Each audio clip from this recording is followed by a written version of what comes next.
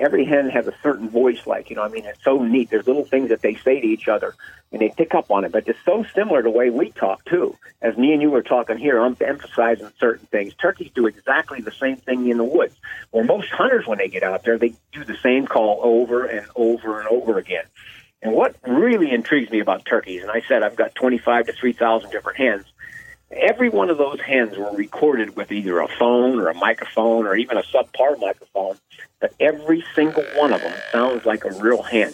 They're unmistakable. And once you're with turkeys long enough, if you spend enough time with them and listening closely to them and studying them, every turkey, they have a unique way of expressing themselves that's so different. Camel boots on my feet, bow in my hand, walking in the early Hornady Ammunition presents American Roots Outdoors Radio with Alex Rutledge and his friends. And his friends are here today. Out the Red Bull, Mike Crace, Wayne Locke is joining me via telephone. And we got a very special guest coming up a little bit later on the program. Wayne, how you doing today? I'm doing not too bad. I'm just trying to stay dry, which is near impossible today. But I did take advantage of the break and got out and took care of the animals real quick and took care of a couple things in the garden. But I'm doing much better than my wife. Yeah. As you know, she broke her arm Friday night, and so she's in a lot of pain. And with two toddlers that don't understand why they can't jump on mommy, it's been a little bit of a ruckus the last 3 days. Yeah, that's kind of the worst part, isn't it? I remember one time my wife had carpal tunnel surgery. And she had one wrist done, and then about 2 weeks later, she went and had the other one done.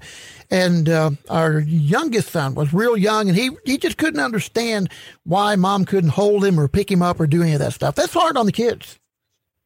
Well, yeah, and especially because, like, with our youngest one, Dylan, the 2-year-old, he loves to just sit on, mom in the evening, watches, half-hour cartoons we let him watch before bedtime, and he just doesn't understand. He thinks, like, mom doesn't want him to sit on him, and so, he doesn't understand. But they'll get over it. I mean, it's just probably another week or so, and they'll be able to call back on her, as long as they're not roughhousing. Yeah. And again, of course, for a 2-year-old and 4-year-old, that's almost impossible, too. That is almost impossible. All right, we're recording this on a Wednesday afternoon, and our guest today is going to be Denny Gulvas. And Denny is a filmographer, I guess is what you would call him, and he is obsessed with the language of turkeys. And that's what he shoots. Matter of fact, I talked to him earlier today, and he'd just gotten in from the woods. He had been out filming turkeys this morning, and he films and listens and studies the language. So we're going to have a very interesting talk with Denny coming up a little bit later on this morning. And I say all that to say this. Wayne, have you been hearing any turkeys, or have you been seeing any turkeys? Nope. It's still the same report this week as last week, and that is there is nothing going on at my property or talking to the few neighbors around here. They're not seeing anything either. I've got all my Wise-Eye cameras I've got around the property. Of course, I moved my deer locations over to try and start scouting and get, helping me find where these turkeys are now. And not one picture. Now we're going on 2.5 weeks. Not one picture of a turkey. Wow. Well, I know. Not good. Yeah, not good. Doesn't sound good in your area. No, I did see some turkeys probably 2 days ago. Again, this is Wednesday recording. It was Monday. On my way home from work, middle of the afternoon, I did see some turkeys out in the field, and I was like, oh, finally. And then last night, just before dark, I was heading home. My wife and I had gone out for dinner, and I was headed home, and I looked up on a ridge, and I saw a turkey roosted in the tallest tree on that ridge there close to the road. So beginning to see a turkey here and a turkey there. So I don't know if that's good news, bad news, but there are some turkeys beginning to show themselves. And I think that's just what everybody hopes for. We wait for the turkeys to begin showing themselves, because that means that they're starting to get ready. Yeah, that's so true, and I'm hoping for the same thing on my property. I've been getting, like I said, no pictures of turkeys, but I've got quite a few pictures of coyotes in my back end of my property, which is not good. And Eddie Owens is actually supposed to come out this weekend and see if he can help me with my problem there, and see if maybe that'll help get the turkeys back over, migrating more onto my property. Yeah, I got to tell you a story, Wayne. I got a message the other morning on my Facebook at it was about 6 o'clock in the morning. I'd just gone on the air. And it might have been a little bit later than 6, because it was after the time change and it was almost daylight, so probably closer to 7. And a friend of mine, and he sent me a message, and it said, nothing like getting woke up in the morning by the screech of a big cat. Ooh. And I was like, are you kidding me? He said, no. He said, my wife heard it first. He said, I didn't hear it the first time, but the second time it woke me up. And so he heard it twice. And then it wasn't probably 5 minutes after that, I saw somebody else post on Facebook the very same thing. Scary when you get woke up to the sound of a big cat in your backyard. So I was going to say, you mentioned how close that had to be for him to get woke up by it. Oh my goodness! Well, and then I asked, does this person live close to you? And he's like, yeah, just a couple of farms over. And this farm is actually the one where I turkey hunt. Oh, yeah. Yeah, I keep your eyes open. Don't be falling asleep there. Well, I told Miss Nina, I said, I might have to find a different place because I don't know if I will go tramping around before daylight in the woods, knowing that there is a big cat running around in those woods. And chances are is that he will move on because, MDC keeps telling us they're really about the only cats we have. And no people are going to yell at me for saying this, but MDC officially says that most of the big cats we see or hear in our part of the country are migrating. They're young males who have been run out of a territory and they're just looking for their own territory. So if you see one, chances are they're just passing through. Well, that's good because I sure wouldn't want one living on my part. Although it would be kind of cool, I guess, in one sense. But I know that, like, not a cat, but like the similar problem we have over here, like with those bear pictures that Alex was getting all last fall and that, it kind of makes me think, I better not fall asleep next to a tree either, or I better not be bringing no honey graham crackers with me in my pocket. Yeah, nothing that smells like honey. But exactly. But I think it's that time of the year when the big cats, just like all the other creatures, all the mammals anyway, they're all looking for mates right now. And I think we touched on last week why we were seeing so many skunks right now is because the skunks are looking for mates. And the same way, I guess, with the big cats and the coyotes. Yeah, that's actually kind of funny because you were talking about the skunks last week, and I don't know if it's because we talked about it and now it's in my brain, but it's like I'm picking up every skunk that I probably would normally not even pay attention to on the side of the road. Now I'm like, there's a skunk, there's a skunk, there's a skunk. I don't know if it's because we talked about it or there's just that many being killed because of the mating season. Yeah. Well, they don't pay much attention. And here's an interesting thing I learned just the other day. Somebody posted something about don't kill skunks. And I know everybody does it. You get a skunk in your yard, what are you going to do? You're probably going to shoot it. You don't want that thing hanging around spraying your dogs, possibly spraying your kids or whatever. But somebody said don't kill skunks because they will only spray if they have to. And says if they see you, chances are they're going to run away. And when a skunk sprays, it dehydrates them. So they don't like to spray. So they're not going to unless it's just a last resort and they feel threatened. But I don't know. I see skunks. Yeah, for me, I wouldn't be killing them because of the spray issue. Like, I'm not too worried about that, even though I don't want none of my dogs to get sprayed. But I sure don't want my chicken eggs and turkey eggs to get eaten. And they are devastating on the wild turkey population. Yes, they are. Just like the coons and all the other critters out there. All right, So Wayne, I know you've got to go and take care of the wife and tell her that we're all praying for her and hope she gets to feeling better soon and gets that break taken care of.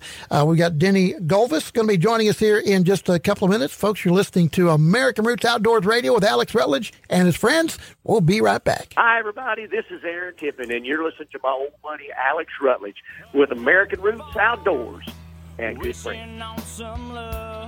I've been on a big board for a while. I could load him in the back of my truck. Redbone, what would you say if I could tell you that you could kill a buck on a certain day? I would say you're crazy. There's no way to predict how the bucks are going to move. Well, you're wrong. There's a new camera out called Wise Eye Technologies. These guys can predict the actual deer movement, exact time that a deer is going to come through. Really? Wise Eye Technology. This camera has 5 megapixel pictures, has a GPS system built inside, and it's an experience using this camera. It collects data and tells you the movement, wind direction, everything. On a camera? On a camera. WiseEyeTechnologies.com. And how do I find out more information about these guys? You go to WiseEyeSmartCam.com.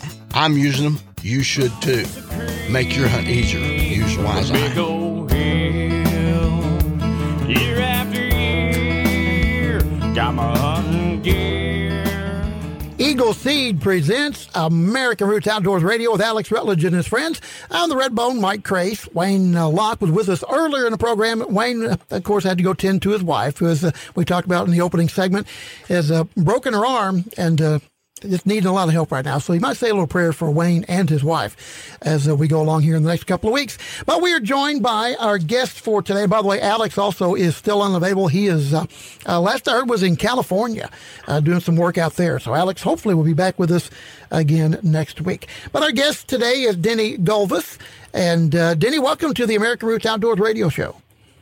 Thank you, Mike. It's a pleasure to be here. I really appreciate the invitation to give you some of my ideas and findings on the wild turkey. All right, and so let's start right there because I was talking to you earlier today, and we're recording this on Wednesday, by the way, folks. I was talking to Denny earlier, and he said, keep in mind, he said, I am fascinated by turkey talk and the language of the turkeys and how to talk to those turkeys. So first off, Denny, I'd like to kind of get a little background information on you, where you're from, where you grew up, those kind of things.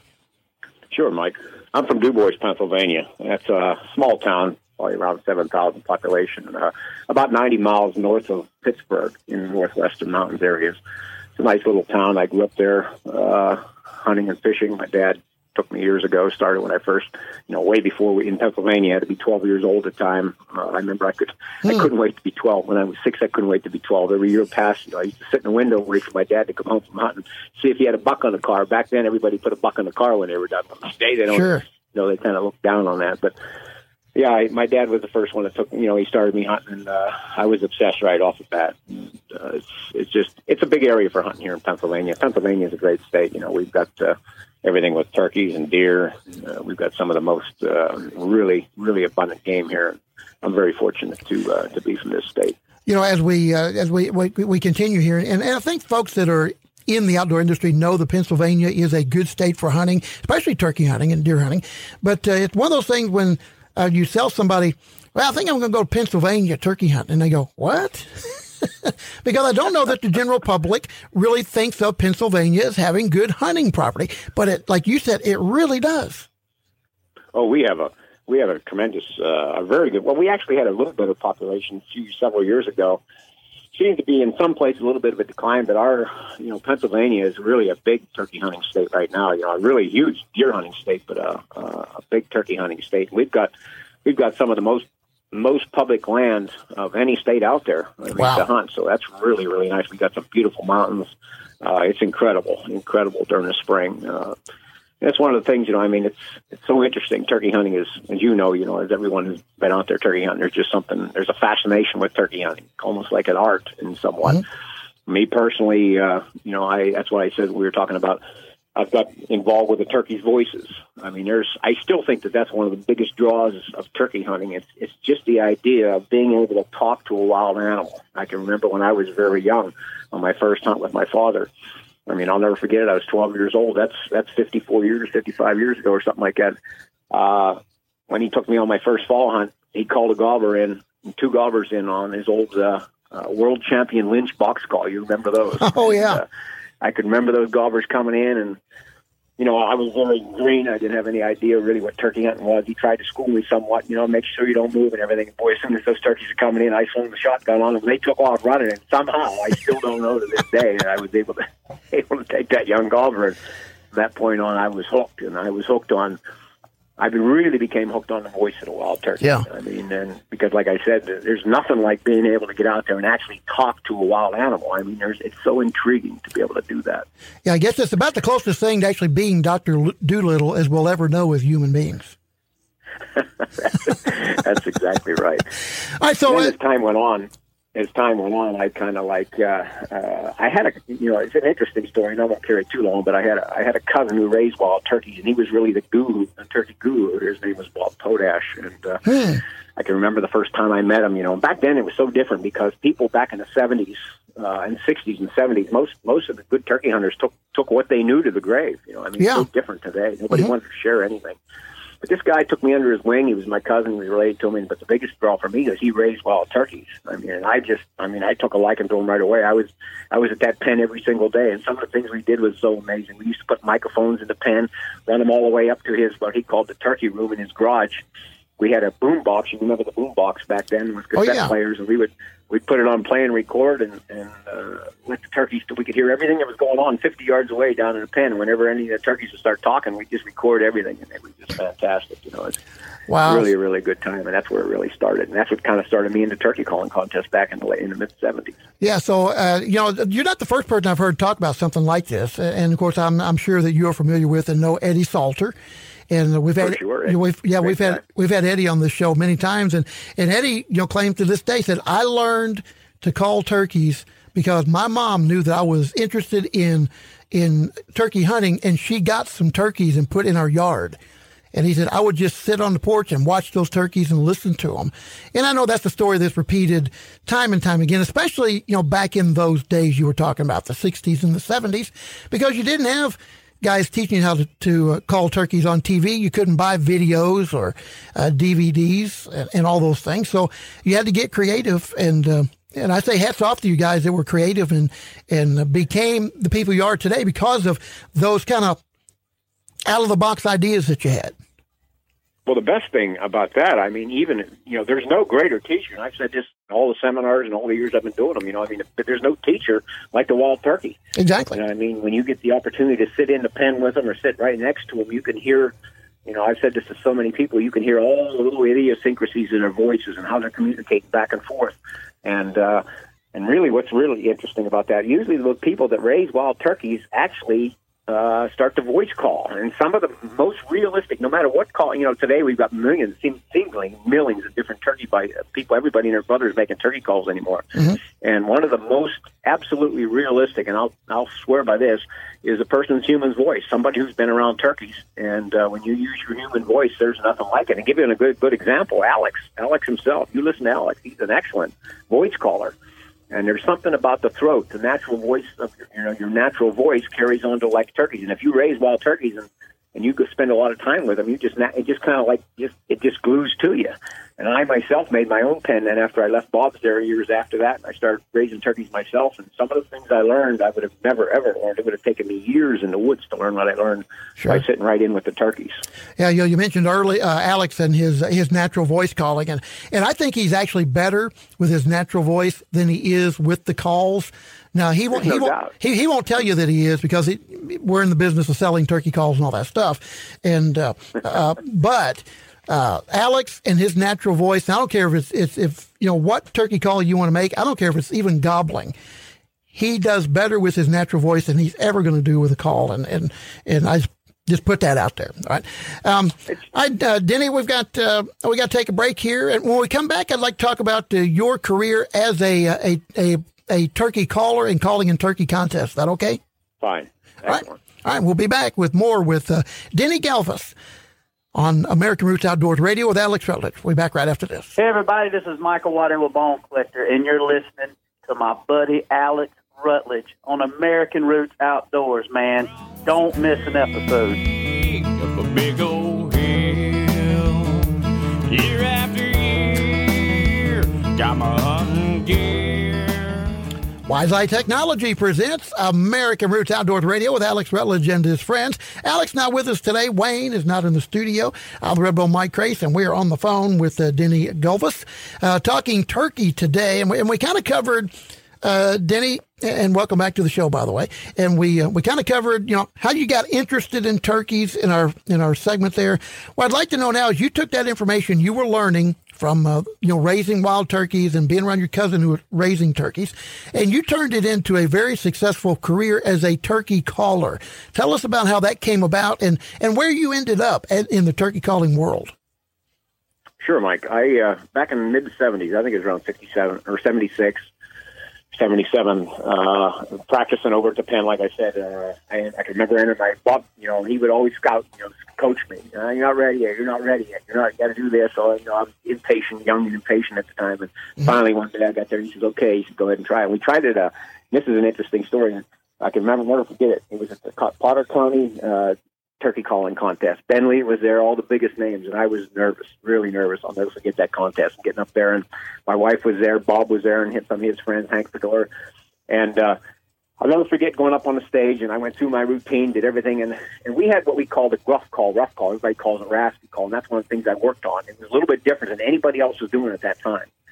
And that's because we listened to the turkeys close to them, and we heard that raspy voice, that rough, Bob called it the rough call, and it's kind of throaty call. So I can remember going through my yelps and my routine, and I was nervously walked down off that stage, and I sat down next to my wife. Remember, now, this is the first contest I was ever at. I never even attended one before. Right. And I looked at my wife, and I said, "How does it sound, you think?" And, my wife didn't know turkeys too much, and she just looked at me, and she says, "That guy sitting next to me said you sound like a duck."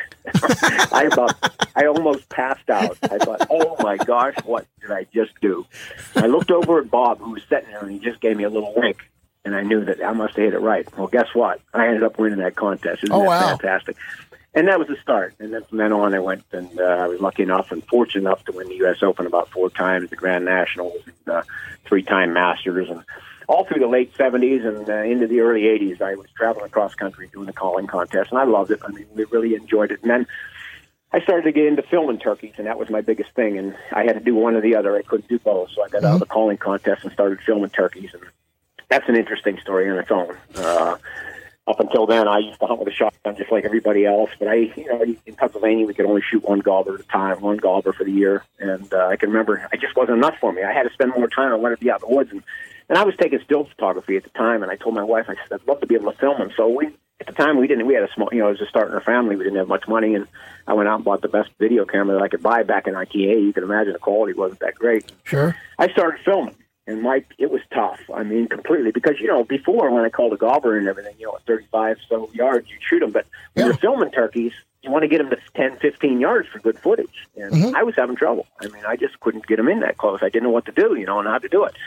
Very frustrated. And I come home one day after trying to get a gobbler in and a couple gobblers, and I told my wife, and I told this story hundreds of times.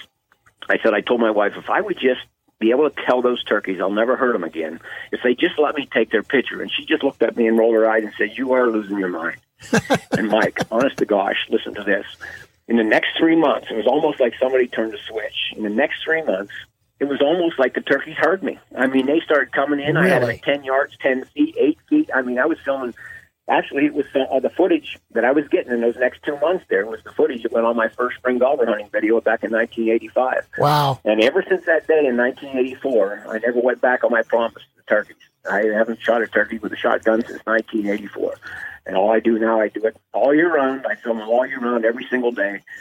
And to me, it's such a learning tool. I've been able to learn so much more behind the camera's lens. It's exactly like hunting. I have nothing against shooting with a shotgun. My boys, my wife, and everyone still shoots with a shotgun or, even with a bow. But for me, I just love it. It's catch and release. It's so nice because you can call the gobblers in, film them, do whatever you do, and then let them go, and then I'll meet them again sometime. It's how many times, I'm sure your experienced hunters out there know this, how many times you've been battled with an old monarch gobbler you've had trouble with, and actually finding whenever you finally get to get them, when you get up to them and you say, boy, if you could just breathe life back into them again because it was such a great experience. Yeah. Well, guess what? I can do that with a camera. That's what's so nice about filming. I've been saying for years, and I've been fortunate to kill some really nice bucks, and I'm going to say the southern Missouri bucks, all right? So some really nice southern Missouri bucks over the years.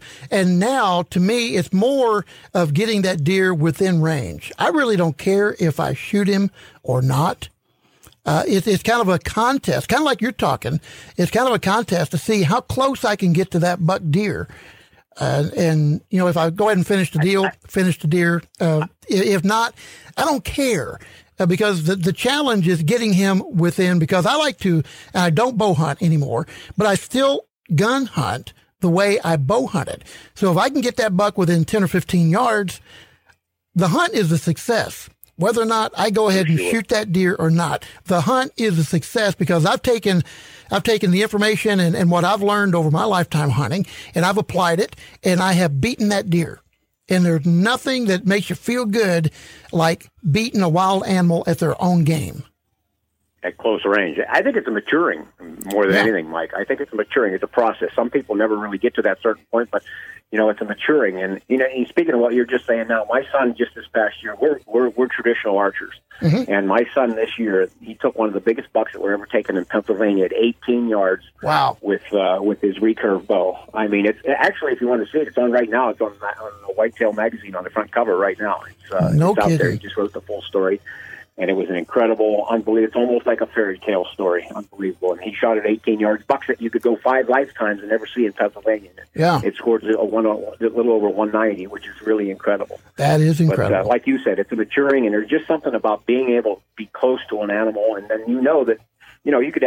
Back when I first made my first video, I actually ended the video and I says that a master turkey hunter today is the guy that can call a gobber in, get him within close range, and then just let him walk off. That all it just matters just putting pressure on the trigger, and the game would have been over. But if you can let him walk off, you're a master turkey hunter. Yeah, there you go. That's what it's all about. I mean, yeah. So let's talk a little bit about and Denny.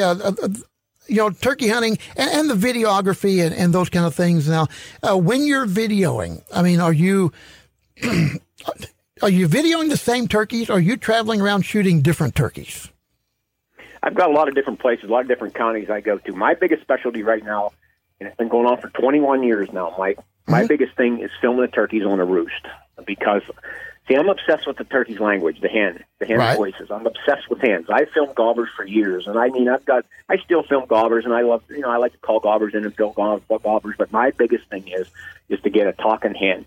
I'll give you an example. I just come back here just an hour ago, and I had one of the best mornings. I've been filming turkeys for 37 years, and I had a segment this morning that was just absolutely incredible. I mean, I had turkeys land right in front, talked very nice on a roost, landed right in front of me. I had 5 or 6 gobblers fighting at 15 yards away from me. I had hens strutting. I had hens fighting. I had 2 mating segments within 20 yards of me, hens, gobblers. I mean, it was just one of those things where everything was coming together. Wow. But the biggest thing that I'm doing now, that I've been doing this will be the 21st year, I try to sneak under the roost early in the morning in the dark, which is very difficult. Get under the roost. I set up my $500 microphones. I got one on the left stereo, one on the right, and then I just let them wake up and get those sounds, because those sounds right there, Mike, are some of the most important sounds that a turkey hunter can learn, because what I call it the social language. Because when you get on a YouTube video or you're out there hunting and you call a hen in, usually in a situation like that hen is somewhat stressed. She might be aggravated. There's hens in her area, strange hens in her area. She might be looking for company or things like that. But when you get these natural situations early in the morning, when they first wake up, you got the hen up to your left and she's talking to the hen over your right, or she's talking to the grother across the hill, and they're all just waking up talking to each other. It's just like you and I in a group, a social group. And that social talk is what turkeys hear every day, and it's some of the most important stuff that a hunter could learn. But it's very difficult, because you could go on YouTube right now that has thousands of videos out there on turkey hunts, but how many do you hear anywhere? How many times do you ever see a real hen talking to another hen, or a hen talking to a gobbler? That's very rare. So I learned that a long time ago, and some of the best stuff, and really it's been such an advantage on actual, when I get out and, calling gobblers in too, because those gobblers are just used to hearing that social talk that hens do. Right. And it's incredible. Some of the things that I've heard and learned and filmed have been unbelievable. And we want to talk more about that. I know we've got to go to another break here, and folks, we're talking with Denny Gulvas, and we're going to continue, and I'd like to talk more about that and the fact that you are hearing that social talk. That's very interesting. We'll be back with more American Roots Outdoors Radio right after this. Hi, everybody. This is Brad Harris. You're listening to American Roots Outdoors with Alex Rutledge and friends. Boots passed on down, planted deep in the ground around your heart, so you never. Hi, everybody. This is Alex Rutledge with American Roots Outdoors. How many of you need an attorney?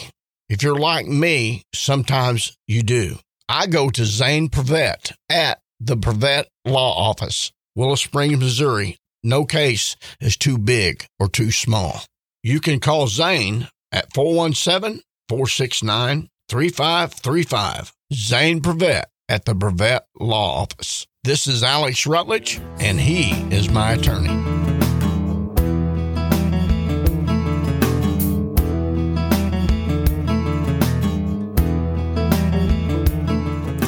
And we're back back on the American Roots Outdoors radio show with Alex Rutledge and his friends. I'm Redbone Mike Crace, and we've got Denny Gulvas on the phone line talking turkey talk today and the turkey language. And when we left off in the last segment, Denny, you were talking about, and I don't know how you do it, getting in under those roosts early in the morning, setting up and recording what you're calling the turkey's social talk. First of all, how in the world do you get in right under those roosts without those turkeys getting spooked off the roost? Because that seems to be an issue that I always have.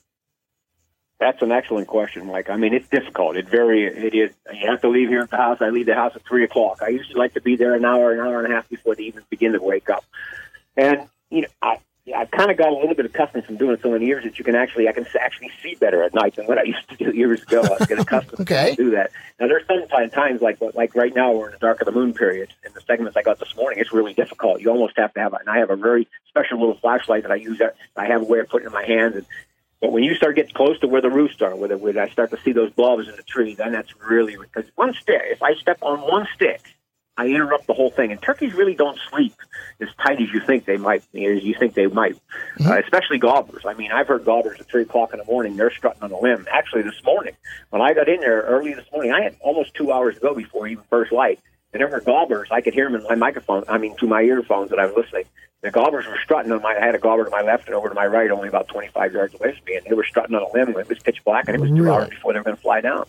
But getting back to that social talk, I've learned so much from that social talk. The way the birds express themselves back and forth, that's huge because, a hunter, as hunters, we go out there, and most of the guys out there, they usually you can tell a guy almost every single time. And that's one of the most incredible, that's one of the things that makes me so intrigued about turkey language.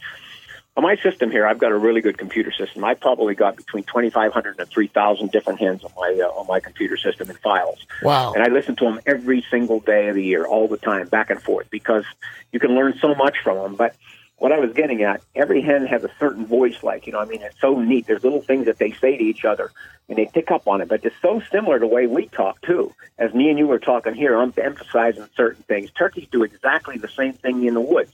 Well, most hunters, when they get out there, they do the same call over and over and over again. And what really intrigues me about turkeys, and I said I've got 25 to 3,000 different hens, every one of those hens were recorded with either a phone or a microphone or even a subpar microphone, but every single one of them sounds like a real hen. They're unmistakable. And once you're with turkeys long enough, if you spend enough time with them and listening closely to them and studying them, every turkey, they have a unique way of expressing themselves that's so different than the human. And what's amazing is you can listen to 3,000 of those different hens and always tell that they're a hen. But I can go back, I've had the opportunity to judge turkey calling contests throughout the country. And I have yet, in almost all of my years, have heard one guy that I would mistake in the woods for a turkey. Isn't that absolutely incredible? That's how different a turkey's voice is than a human being, no matter how, even look at the devices we have today. Yeah. But it all basically falls back onto one thing. We get kind of in the same kind of rhythm all the time, where turkeys are sporadic. They're talking just like me and you. They're expressing themselves, and we kind of forget to do that when we're calling. When we go out in the woods to call, usually you'll hear a guy, he'll stand there, wait, and he's looking, all of a sudden he'll give a call. And we call to make a turkey answer, but that's not really how turkeys talk. Mm-hmm. We'll call to get a turkey to answer us, but what turkeys do, when a hen calls to a gobbler, she doesn't call to him to expect a gobble from him. She's calling to him because she's talking to him. She's saying something to him. And if we can learn to do that, and I'm just as guilty as that. A lot of times you'll hear a gobbler out there and you can't hurry up and get in your setup spot and you can't wait to get a call going to him. Yeah. But it pays to just first think, what would a real hen do right now? How would she express herself? And some of these old gobblers out there today, they know. And the guy does the same thing over and over again. We just like to hear that gobbler gobble. Well, that's not what a hen does. A real hen is actually getting into conversation with that gobbler. So that's really an important thing that I've learned. One of the many important things I've learned from the wild turkeys. I guess the only way to learn that, Denny, is to actually get out in the woods and listen for it. Listen for it, and like I said, YouTube has a lot of things now. There are videos out there with a lot of hens, but whenever there's a hen talking, pay close attention to them. Listen to the way she's talking. Listen to the way she expresses herself. As I said, it's so similar to our voice. Like a hen will come through the woods and she's looking for another bird. When she does a 3 to 4 note look, what I call a searching yelp or a looking yelp, it doesn't have a whole lot of volume to it. But if you listen real closely, there's a question mark in her voice. There's a question. She's questioning. Where are you? Where are you? That kind of thing. Now, if she went through the woods almost robotically going, where are you? That means nothing. But where are you? You see the big difference there. The same way we talk. And turkeys, if you listen, once you really listen closely to them, you start to pick up those little idiosyncrasies in their voices, the way they express themselves through pitches and tone changes. And it's so interesting. But I've been doing it for so many years now, and it's so neat to be able to hear that stuff, you know what I mean, and try to recognize. And the other thing, which is really neat, is I found out over the years, the turkeys, they know each other's voices in the woods. Every turkey within an area knows each other's voices.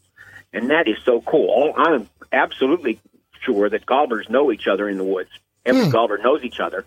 And gobblers, if they're with a hen, too, after a little while, they begin to know the certain sounds of the hen's voices. They pick up, a gobbler in the springtime who spends a day or two with a hen, he knows her voice.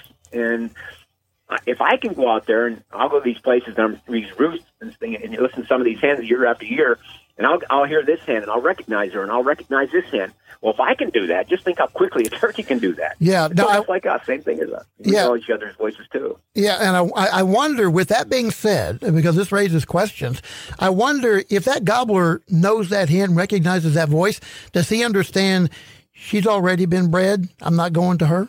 Do you think that's an issue? No, I don't. That's a good question here, but I don't think that he would know that because a hen, even though a hen only has to breed with a gobbler one time, and he holds her, the whole time. That's all he really has to. But the hen will definitely breed with a gobbler a couple of times, so that doesn't really matter. They don't just have to do it one time. So, but the big thing is the way that expression is. And they know each one of their voices. So what does that tell you? A hunter right there. That tells you the importance of being able to make different sounds with your calls. Practice with different calls, highs, lows, raspy, throaty, anything.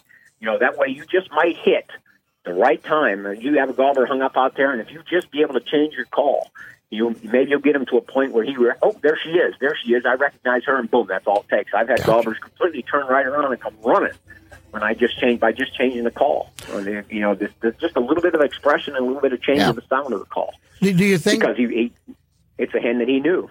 Yeah. Do you think it matters? Do they hear that and go, oh, there's a new hen, I better go meet her?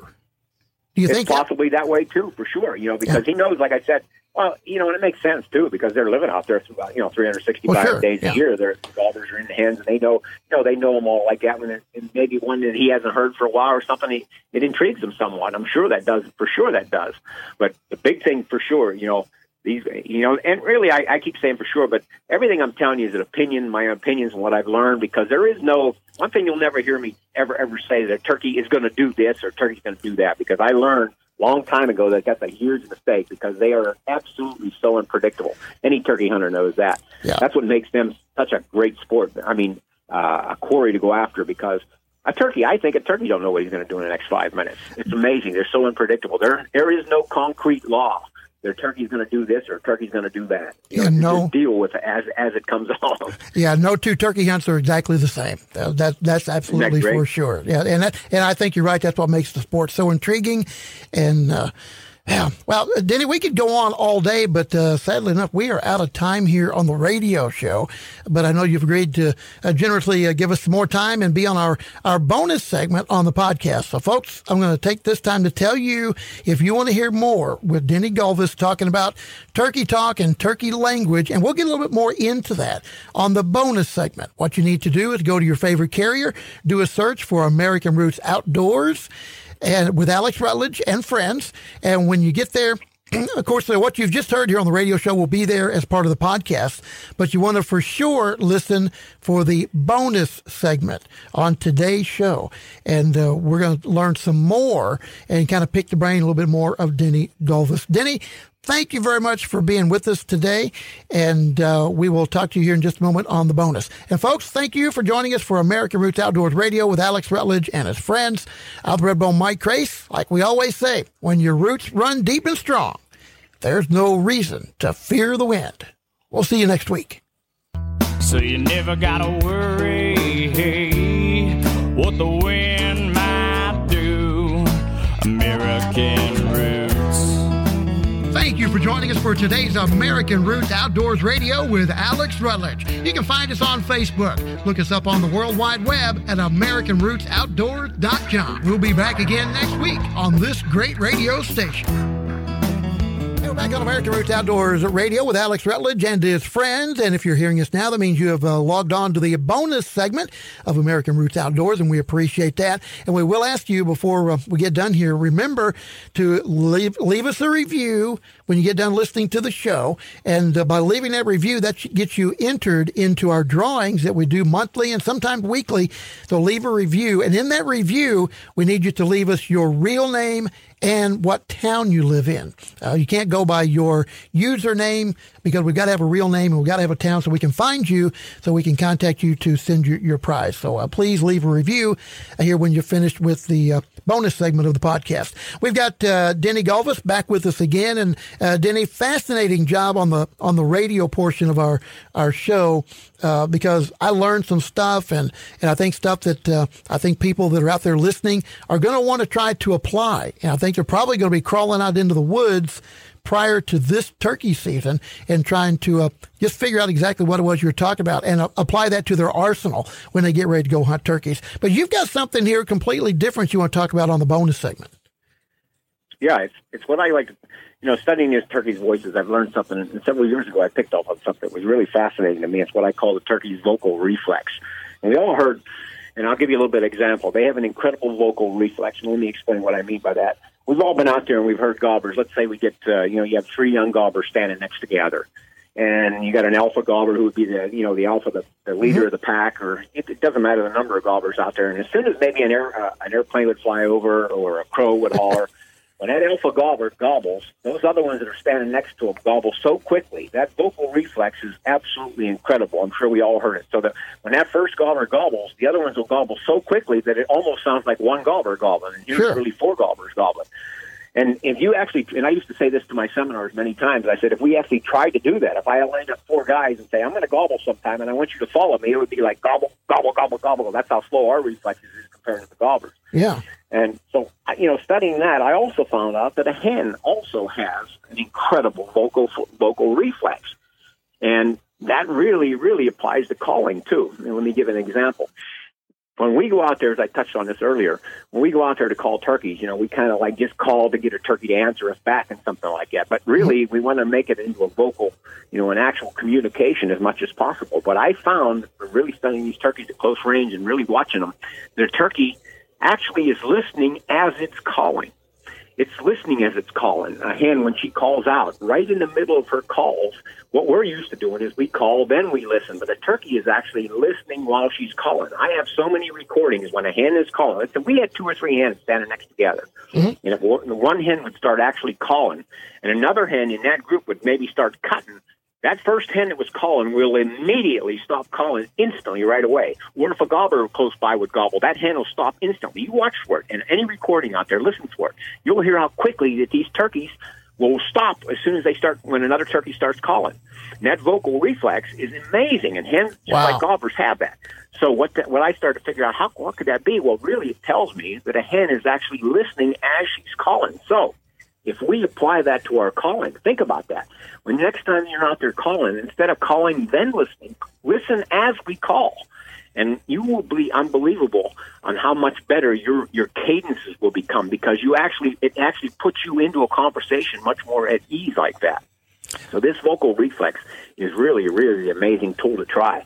And it's really something to try while you're practicing. And this is another thing, we all practice, especially, experienced hunters are the ones who are really into this, practice their calls as much as possible. But I always really try to tell people that when you're practicing your calls, actually think about actually saying something. Think about actually talking to another bird, because that's what turkeys do.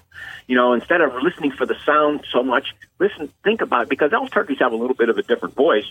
But think about actually saying something. Are you asking a question? Are you telling something? Are you mad? Or, every one of these things, as I touched on earlier, by our expression in our calls and by able to changing the tone a little bit, changing the pitch a little bit, because just like the way we talk, our pitches change when we're trying to get a certain point across, and turkeys are exactly the same way. Yeah, that vocal reflex is an incredible tool, and you listen for it next time. You get into a group of turkeys, a smaller group of turkeys. Now, you get into a big group, and there's maybe 30 or 40, then that's a little bit different, but you have 3 or 4 birds out there, and the hen might start yelping, and if a gobbler gobbles right in the middle of her yelp, she'll stop instantly. She won't call. It won't be right over top of them. Now, we can take that another way. Let's say we get into a situation where a gobbler's hung up out there, and he's out there with hens. And we try to call, you've heard this many, many times. Many experienced hunters know this, that they try to get that lead hen going in that group. And maybe if you can get that lead hen going, you can have that whole group come to you. That's kind of like the incentive. That's what you really want to do. Well, listen, sometimes it works, sometimes it doesn't. But I got a little bit of point. Here's a little bit of a tip. If you actually call right on top of it, if you get a conversation going with a lead hen in a group or 1 or 2 hens in a group, and as soon as she starts calling, if you call right on top of her right away, that'll make her mad. Many times that'll get her mad. And that's just a little bit of an inclination right there, just a little bit of a change sometimes. She just can't take it no more. I'm going to come over there and see who this is. Oh. So that's something you want to remember right there. Ben Lee years ago said that if a gobbler cuts you off, and I learned this from him and listening to these birds, when you're calling to a gobbler and a gobbler cuts your call off, and when they do that, they tell you right away that they're really interested in them. So you can see now in this turkey calling how much there's a whole world of it out there. I've been doing for over 50 years now. I've been filming for almost 40, and I'm learning something. I learned a lot of things just this morning, just 3 hours ago. I learned a lot of things. I've been doing for all these years. That's what makes it so intriguing. Yeah, there's nothing like it. You never stop learning. Yeah, it makes it the best thing of it is the longer I'm doing, I'm finding out how much I don't really know. Well, it's what makes it a great sport. And, I was sitting there thinking about times that I've been in the woods and had a gobbler cut me off when I was just, doing some clucks or whatever call I was doing. And you're right, because usually within about 10 or 15 minutes, he shows up. Yep, exactly. I mean, and the other thing is, pay attention to everything that's going on here, because every experience is, it kind of adds to your bag of tricks, because as we said before, turkeys are so unpredictable. That's one of the biggest things about turkeys. They're unpredictable. You never know what they're going to do one day to the next. And your bag of tricks, if you pay close attention to little things that happen to you and the things that happen to your buddies, too. When a buddy's telling you a story about what happened to him, listen to what he's telling you. Listen to things that happened to him. And remember those things and use them in your bag of tricks, because sooner or later you're going to run into gobblers, and all you have to do is reach in that bag of tricks and try, hey, I remember when Frank, he had that trouble with this gobbler and he tried this, so I'm going to try that too. Or I remember this hen doing this or that, you know what I mean? All that stuff, every experience, no matter what, if we stop and smell the roses, that's what this is all about, it's a learning every single experience out there. There's way, way more than the killing of turkey. Sure. It's the experience of going out there and just learning from what goes on and just enjoying the time of the year, which is fantastic. In the spring, everything's coming alive. Yeah. There's nothing like the spring. And of course, I'm gonna go home now and get my calls out. I'm gonna practice on trying to make that sound like a question mark, because I think I'm very intrigued by that, because that's a turkey that was asking a question. Hey, are you there? Hey, are you interested? Hey, you want to come over here? Exactly. It's so similar to our voices. And the other thing is, the last point I want to make is to really listen to wild turkeys. Don't listen to other callers. The biggest mistake you could do is listen to another caller, because then you get human calling imprinted on your head. What you want is real turkeys imprinted on your head. And if you're really serious about it, do it every single day, because if you go a couple of days, you'll lose the little edge that's there. I got to listen. I carry a little MP3 player with me. It's no bigger than a matchbook with me. I have 275 different hands on that every single day in the woods when I go in the woods. I'll sit on a log. I'll reach down, put it in my ear, put a headphone, put my little earbuds in my ear. I'll play a certain hand. It gets me in tune right away. And it's a big thing. Because we lose that. We lose that from day to day. Gotcha. If you really want to get on top of turkey calling, you got to listen to the birds and listen closely to the way they talk. And you can learn so much from the birds. There's nothing like it. And if nothing else, if you can't do that, then get you a couple of wild turkeys, even some tame turkeys, and put them in the pens with your chickens. Go out and listen to them every day. That'd be the best. You can get within a couple feet of them, and they're the best teachers for sure. Denny, we want to say thank you for being with us today. You've been fascinating. And I think anybody listening, if you didn't learn something today, folks, you're beyond learning, because this has been stuff that I've never heard before. And we've done a lot of these shows with some of the best turkey hunters and turkey callers in the country. So Denny Gulvas, thank you very much, and maybe we can do this again real soon. I would really like to do that. It's been a pleasure to share my ideas and talking with you, Mike. And I wish everyone a happy and a really safe hunting season coming up in the next few months. Thank you very much. Enjoy yourself out there. There's nothing like it. All right, thank you very much. That's Denny Gulvas. I'm the Red Bull Mike Trace for Alex Rutledge and Wayne Locke. That's going to wrap it up for today's bonus segment on the American Roots Outdoors Radio with Alex Rutledge and friends.